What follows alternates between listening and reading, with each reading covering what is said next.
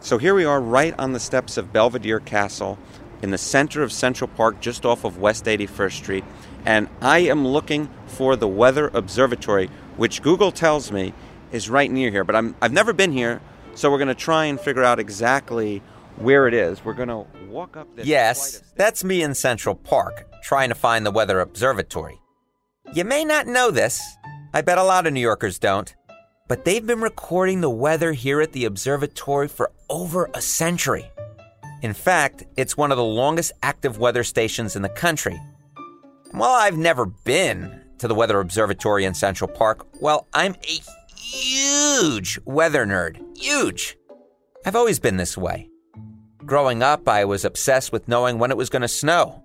Because what's better than a snow day? But it quickly went beyond that. I joined online weather forums when I was in middle school. I went to Penn State weather camp when I was in high school. I even purposely chose a college in New Hampshire that averaged over 60 inches of snow per year. To me, forecasting the weather seemed like magic. So over the years, I've taught myself about weather models, probability of precipitation. Heck, I've done a lot of forecasting myself. Which brings us back to my quest to find the Weather Observatory in Central Park. This is kind of ridiculous in the sense that it's just right here. It's like no bigger than like a small room almost if it was like outside.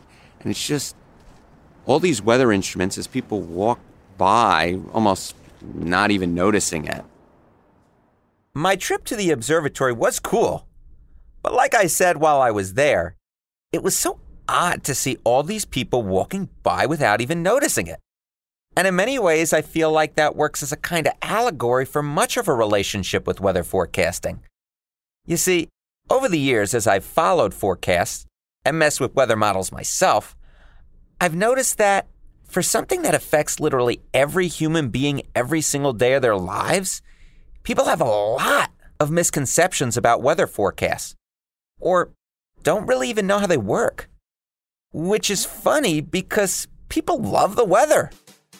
In fact, a 2019 survey from the Pew Research Center found that of all the topics covered on local news broadcasts, weather was the thing most people said was important to their daily lives. Which makes sense, right? If a forecast says it's going to rain later today, you're probably going to take an umbrella with you. But that's also why folks love to rag on forecasters when they get it wrong. Heck, part of the reason why I wanted to do an episode about the weather was a forecast that called for the quote-unquote storm of the century, only to whiff New York City almost entirely. So, come hell or high water, by the end of today's episode, I guarantee that you'll understand how forecasting works, why it's never been better, and how climate change may affect our ability to predict the weather. I'm calling for clear skies, a light breeze, and a whole bunch of information about the art of weather forecasting. I'm Harry Enton, and this is Margins of Error. So I think everyone has a weather story from when they were kids or when they first became interested in the weather. Most meteorologists that I know have one. This is John Hominuk. He's a meteorologist, storm chaser, and founder of the forecasting blog New York Metro Weather, which he started back in 2008. I remember very vividly when I was 7 or 8 years old being rushed to the basement by my parents because there was a thunderstorm or a possible tornado. And the memory that I have in my head is feeling really scared and helpless. That was a defining moment for me where I said, I want to learn about this so I don't feel helpless when it comes to forecasting it and figuring it out, because I did not like that feeling at all. And I still remember it like it was yesterday. So here's John now, supplying New York City with daily weather forecasts. We've kind of built this community where people can learn and talk about the weather. And there's so many people that are interested in the weather. And that's become a place where I can interact with people and kind of develop a relationship with them. And what I love about it is communicating it to people and giving people the opportunity to learn and understand it. So I think it's a natural segue to this question, which is, explain to me how forecasting works. Meteorology is extremely complex, as I'm sure you know. And when I describe to people what it is very literally, our job is to predict the future. And so in order to do that, We need to start by understanding what's happening right now. And so we will take a large amount of time in the morning to look at radar, satellite, all kinds of things that are available to us. Then we want to try to predict what's going to happen in the near term, so the next couple of hours. And we look at how things are trending current observation-wise. Short-term weather models start to come into play. As you start to get a little further out into the next day and the day beyond that, things start to get more complicated because weather models are, attempting to simulate a fluid process, which is the atmosphere. And so we have to be very careful as you get further out from just a couple of hours in which weather model are you using for guidance. How are you weighing that in your forecast? And you're trying to put together a picture of what makes sense moving forward, not just a couple hours, but now we're several hours to the next day. Like I said, complicated. And so when I explain it this way to people, most people start to garner an appreciation for the fact that just even getting the forecast right the next day is, when you think about it, pretty crazy. I mean, we're able to give an immense amount of detail as to what's going to happen tomorrow based on what we're looking at today and the technology that we have. So then when you start to stretch it out into the medium range, which I consider days like 3 to 6 from today, you start to get into a much more complicated conversation of how you're using the weather models and understanding the weather patterns. When listeners hear weather model, what does that mean exactly? So a weather model is very literally a code that is written to try to simulate the atmospheric processes. So it takes the current conditions that are ongoing right now and then tries to roll it forward, simulating all of the processes that we know exist in the atmosphere. Talk about the models themselves and sort of how you're able to weight them in the forecast and just sort of figure out where the heck things are going. Yeah, so weather models, there are a bunch of them. I mean, there's the main ones, which is the GFS, the Global Forecast System. That's kind of known as the American model. There's a European model. There's a Canadian model. There's a UK weather model. And even beyond those, what we consider global models. So those are models that are forecasting the weather across the entire globe. There are models that are more specific. And inherently, they're going to be wrong. They're going to be incorrect. And as meteorologists, our job is to understand what story they're trying to tell us and how to use each of them individually to kind of put the pieces of that puzzle together. And I can say this from experience. Taking what the models are telling you and using them to make your own forecasts, well, that's where forecasting becomes an art. The problem, I think, for meteorologists and the challenge is understanding how these weather models work. So each of these models almost has a personality of its own. They have biases. They tend to handle different types of weather systems in certain ways. And, for example, the GFS usually is way too progressive with coastal storms. It likes to slide them out to sea too fast. That's been a bias in the model for a decade now. As meteorologists, we have to factor all this in to our forecast. I think that makes sense. Let me ask you this question. Why and how have our forecasts gotten so good?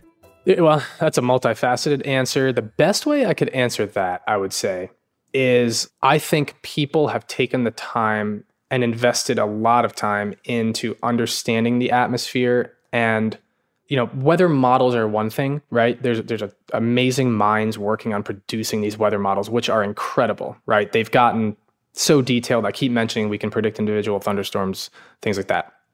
Incredible technology boom has helped us a ton.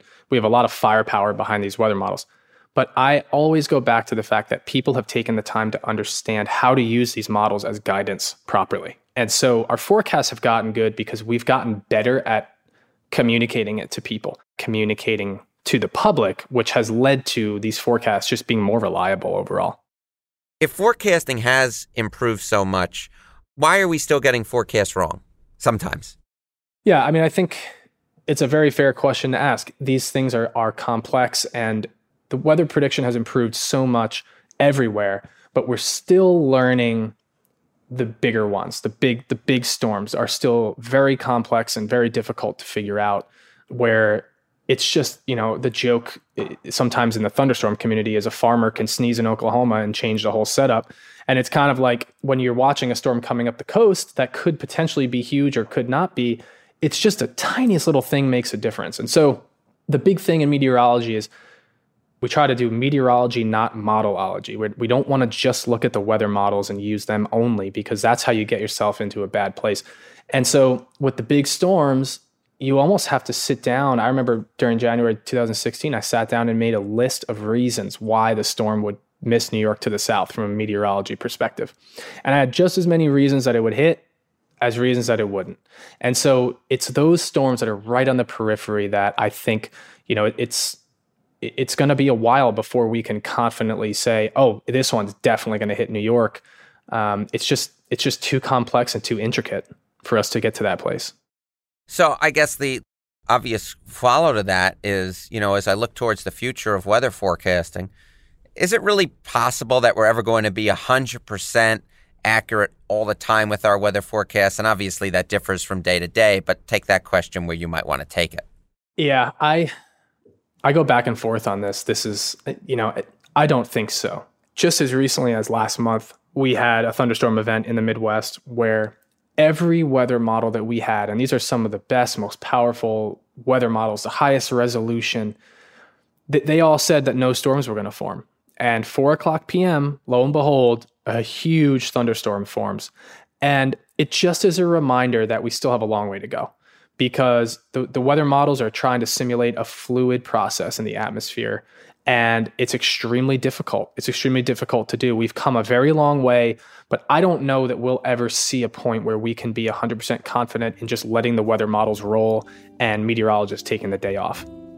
So maybe we'll never get to 100% accuracy with our weather forecasting. But that doesn't mean we can't improve it, right? And after the break, I'll talk with a trio of meteorologists about what they see as weather forecasting's big problem. Plus, I'll tell you about the thing that inspired me to make this episode, a 2001 storm of the century that wasn't. That's after the break.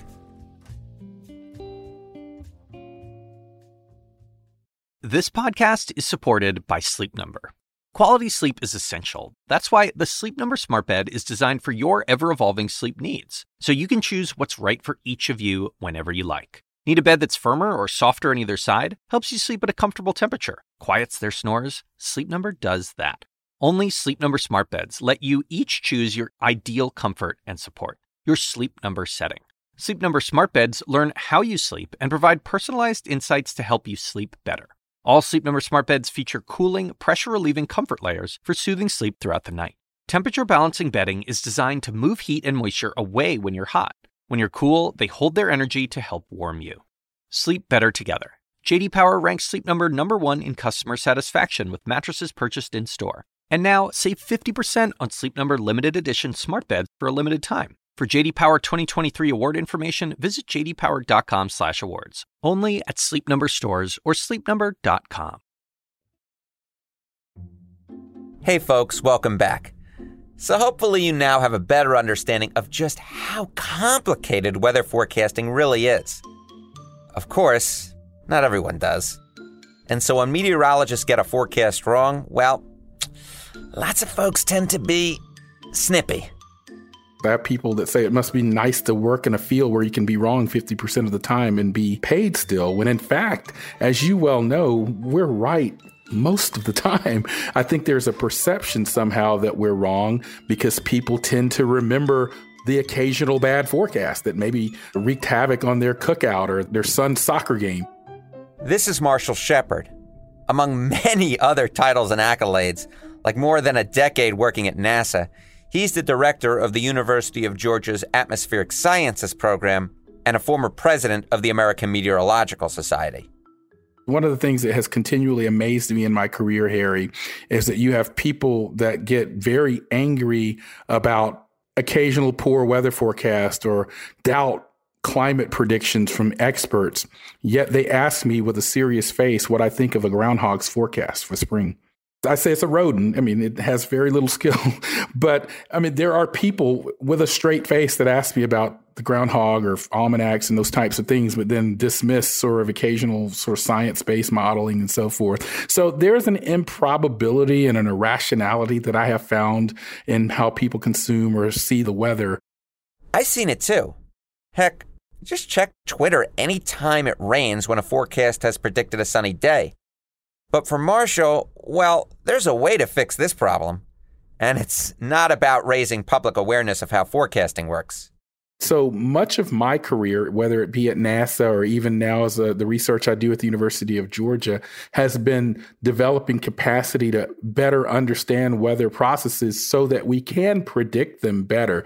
But in that time, I've also developed some degree of expertise in communicating aspects of weather and climate from a risk perspective. And I know that's something that you've been quite interested in as well, because, one of the things that I'm known as saying is we can have the best satellites and radars and computer models in the world, but if the end game forecast doesn't get to the person in a way that they can use it, or the company or the government agency, was it a good forecast at all? I have to ask, how can we make forecasting and weather news more understandable and digestible for regular folk, do you think? It's a good question. I think the next great revolution in weather forecasting is not the next great radar or satellite or model. It's in social sciences. You have so many more communication psychologists and sociologists now working at the intersection of weather and communication, because we know that people consume colors a certain way. We know that some people can't locate their home on a county map. They can't identify the county that they live in. And so if you're issuing a tornado watch or warning for a county by posting it on a website somewhere or on their phone and they can't locate their county, is that a good metric or warning?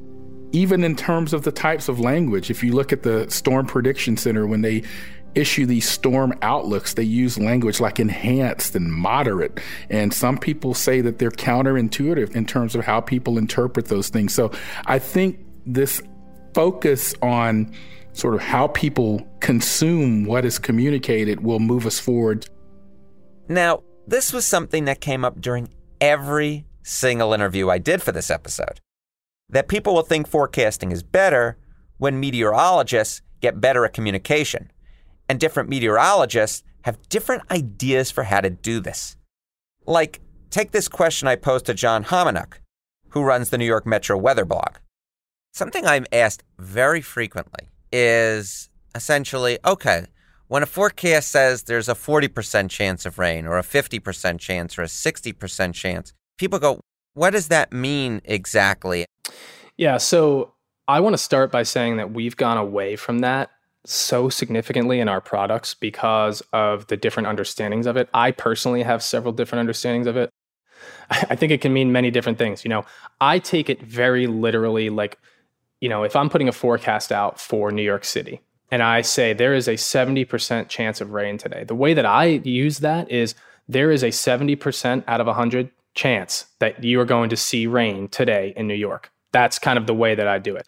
Other meteorologists have come to me and said, oh, actually, it means 70% of the area is going to see rain.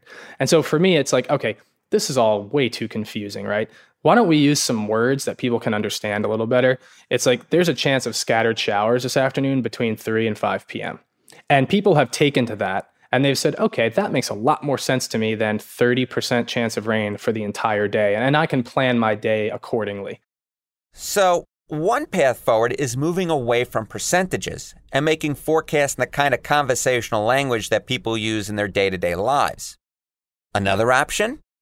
Tapping into the fact that out of all the conversation topics in the whole wide world, people freaking love talking about the weather.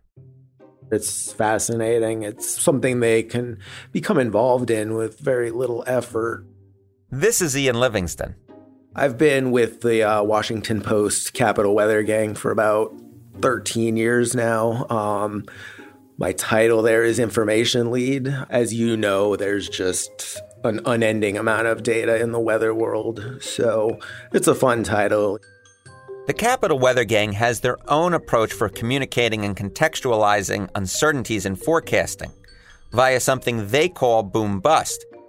Basically, if a storm seems likely, but there are a variety of possible outcomes, they'll give a boom scenario. This is how the storm could give us 8 inches. And a bust scenario. If this happens, we'll see clouds and drizzle, but nothing else. This way, they can explain a few possible outcomes, such that no matter what happens, people can better understand the forecast and the possibilities.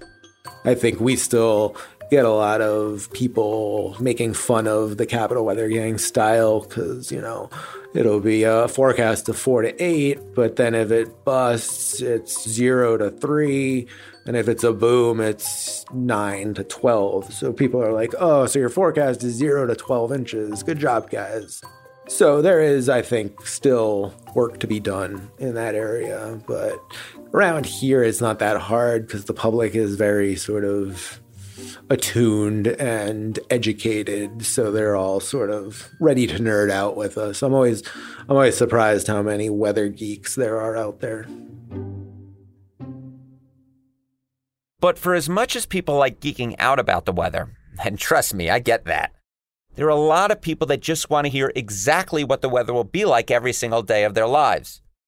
And according to Marshall Shepard at the University of Georgia, that's an attitude that needs to change. One thing that I do want to take this opportunity to say is we as a public have to be okay with preparing for an event that doesn't happen. What I mean by that is I see people get really angry if they are warned for a hurricane or warned for a tornado and they make preparations and they come back and their house is still standing. That's a good thing. But we actually feel because we took the time to prepare and to there's this angst that, well, something should have happened because as I often tweet and say, I'm okay with preparing for the worst and having the best outcome happen. I mean, that's why we have car insurance.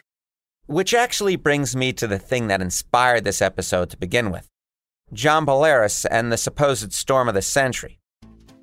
Meteorologists from Washington, D.C. all the way up to New York City and Bolaris at the NBC station in Philadelphia were calling for a huge storm in early March 2001. We're talking 14 to 28 inches of snow big. Bolaris was one of the first meteorologists to really pump up this storm, and the NBC station in Philly ran a crawl during Sweeps Week that said it could be one of the worst storms in the last decade. Well, the storm did hit. It did. Just not where anyone was predicting. Northern New York and New England got 24 to 30 plus inches of snow, but of the major metropolitan areas in the mid-Atlantic, only New York City managed at least 2 inches. And Philly, the main focus of Bolaris' forecast, well, from March 4th to the 6th, it got 1 whole inch of snow. The result was a major, and I consider really unfair backlash to Bolaris. He got death threats, but somehow things went even beyond that. According to Philadelphia Magazine, Bolaris received pages torn from the Bible and a beer bottle stuffed with dead crabs. And that's not even the worst of it. Adding salt to the wound, Philly Magazine reported that a man urinated on Bolaris at a Philly bar, saying, quote, "Doesn't look like snow." I've never seen a television weather personality treated the way Bolaris was. So the Bolaris example really has stuck with me all these years. It makes me realize how important it is to get the forecast right and how important it is to be humble, especially when we're encountering something unprecedented.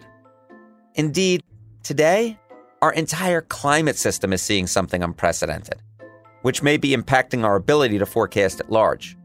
We'll get to that after the break.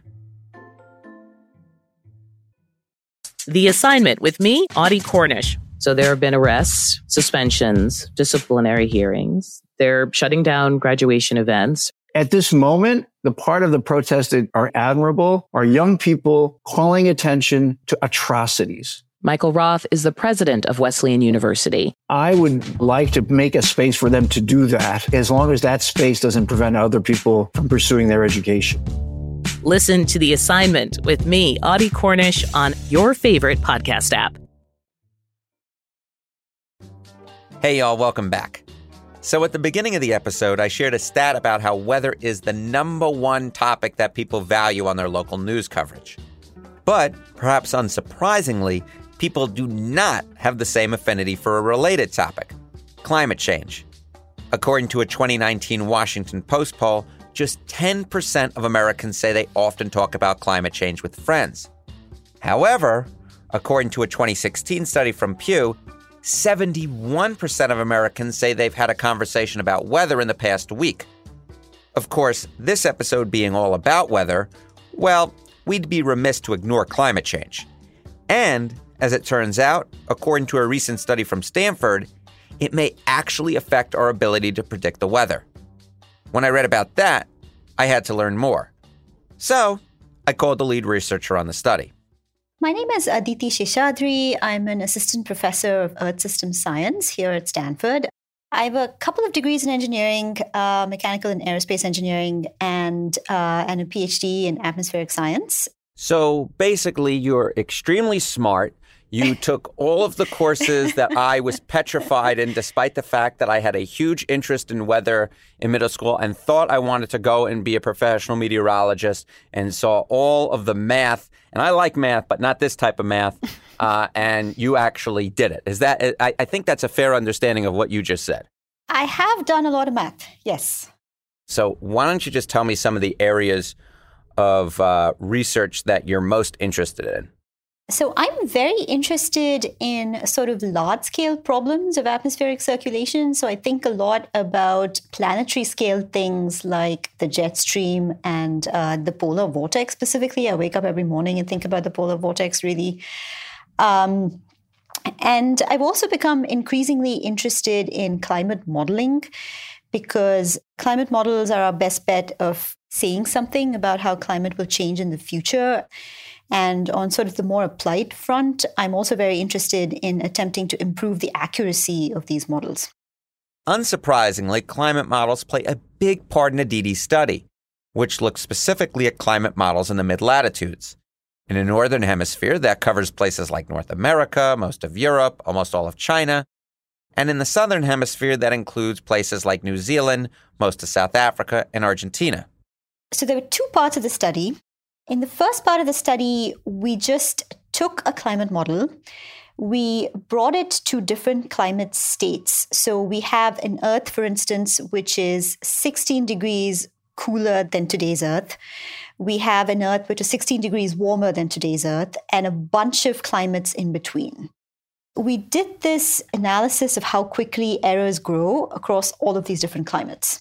You just take your model, you run it forward, say 20 times with slightly different initial conditions. You see when the errors stop growing. And you do that for each of these different climate states. So that's called error saturation. And that gives us some measure of how predictable weather will be in that climate. At the end of all of that, you realize that there's a pretty systematic relationship. If the Earth was very much cooler, then we would be able to say something accurate about the weather a little further out than we would today. And if the Earth were warmer, it's the other way around. And this window of accurate weather prediction narrows as you get warmer and warmer and warmer. When it comes to the overall results, is there sort of an explicit answer, would you say, about how much more quickly forecasts hit error saturation in warmer climates? Sure. So I can give you a number, and then I will also say that it's dependent on the model, probably. So it appeared that for rainfall, it was about 0.3 days less in the window of accurate prediction for each degree Celsius rise in temperature, and a little bit less for things like wind, where it was 0.2 days per degree Celsius rise in temperature. So if you go up by 3 degrees Celsius, you get a day less in terms of rainfall. Which may not seem like much, but according to data from the National Atmospheric and Oceanic Administration, Earth has warmed by 0.08 degrees Celsius every decade since 1880. By now, Earth's about 1 degree Celsius warmer than it was then, and the World Meteorological Association warns that Earth's temperature will indeed continue to rise over the next few years. So even as our weather forecasting is getting better and better, well, we're also making things more difficult for ourselves. We're all very used to thinking about weather prediction. And if the weather forecast says it's going to rain tomorrow, I will probably take it pretty seriously. If it says it's going to rain 10 days out, I'm going to take it kind of less seriously. If it says it's going to rain 14 days out, I'm not going to take it seriously at all. And so we all have this sort of instinctive understanding that there is a limit to the accuracy of the forecast. And so what we showed was that the limit to the accuracy of the forecast changes based on the basic temperature of the Earth. It's this really nice link between weather and climate. So in warmer climates, we expect a shorter window of accurate prediction. And in cooler climates, we expect a longer window of accurate prediction. Is there any way to sort of future-proof our forecasts in light of these results? Or do we just need to embrace the fact that if our climate is perhaps, in fact, going to become warmer, and obviously climate change can have different regional effects, I grant you that, but let's just say we're in a place where it becomes warmer, that our forecasts will become less accurate sooner. Is there anything we can really do about it? I would think that there are going to be systematic improvements in our forecasting systems with time. But the point of the study is that this is an inherent limit. It's not something that we can do anything about necessarily. And I do hope that this is something that has opened up more questions than it's answered. So I hope that both in terms of my group and anyone else who's interested, there's going to be a lot more work on this front to try and make sense of the result as well as extend it. I've been wanting to do a weather episode on this podcast since Margins of Error's conception. The reason's pretty simple. I love the weather, and I know most of you do too. It's something that has a universal impact.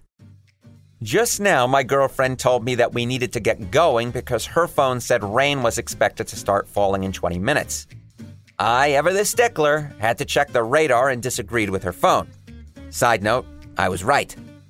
That's one of the great and annoying things about weather forecasting. There's room for interpretation. It's partially art and partially science. And we haven't perfected how to exactly know what's going to happen. No one's Nostradamus when it comes to meteorology. The good news, and there is good news, is that our ability to forecast is getting better.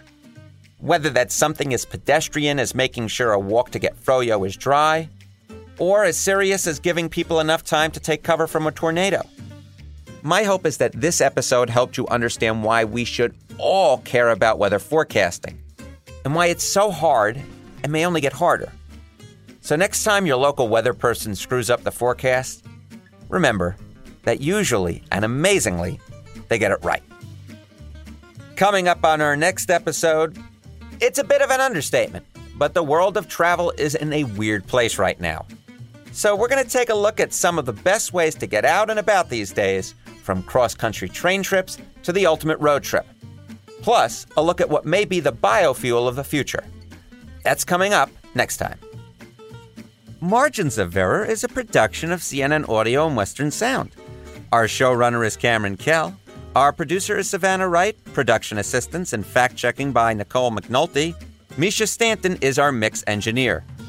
Additional support from Tamika Balance-Kolasny, Dan Dzula, Allison Park, and Alex McCall.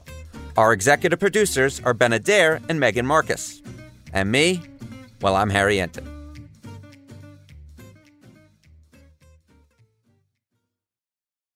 Quality sleep is essential, and that's why the Sleep Number Smart Bed is designed for your ever-evolving sleep needs. So you can choose what's right for you whenever you like. Need a bed that's firmer or softer on either side? Helps you sleep at a comfortable temperature. Quiets their snores. Sleep Number does that. Sleep better together. J.D. Power ranks Sleep Number #1 in customer satisfaction with mattresses purchased in-store. And now, save 50% on Sleep Number limited edition smart beds for a limited time. For J.D. Power 2023 award information, visit jdpower.com/awards. Only at Sleep Number stores or sleepnumber.com.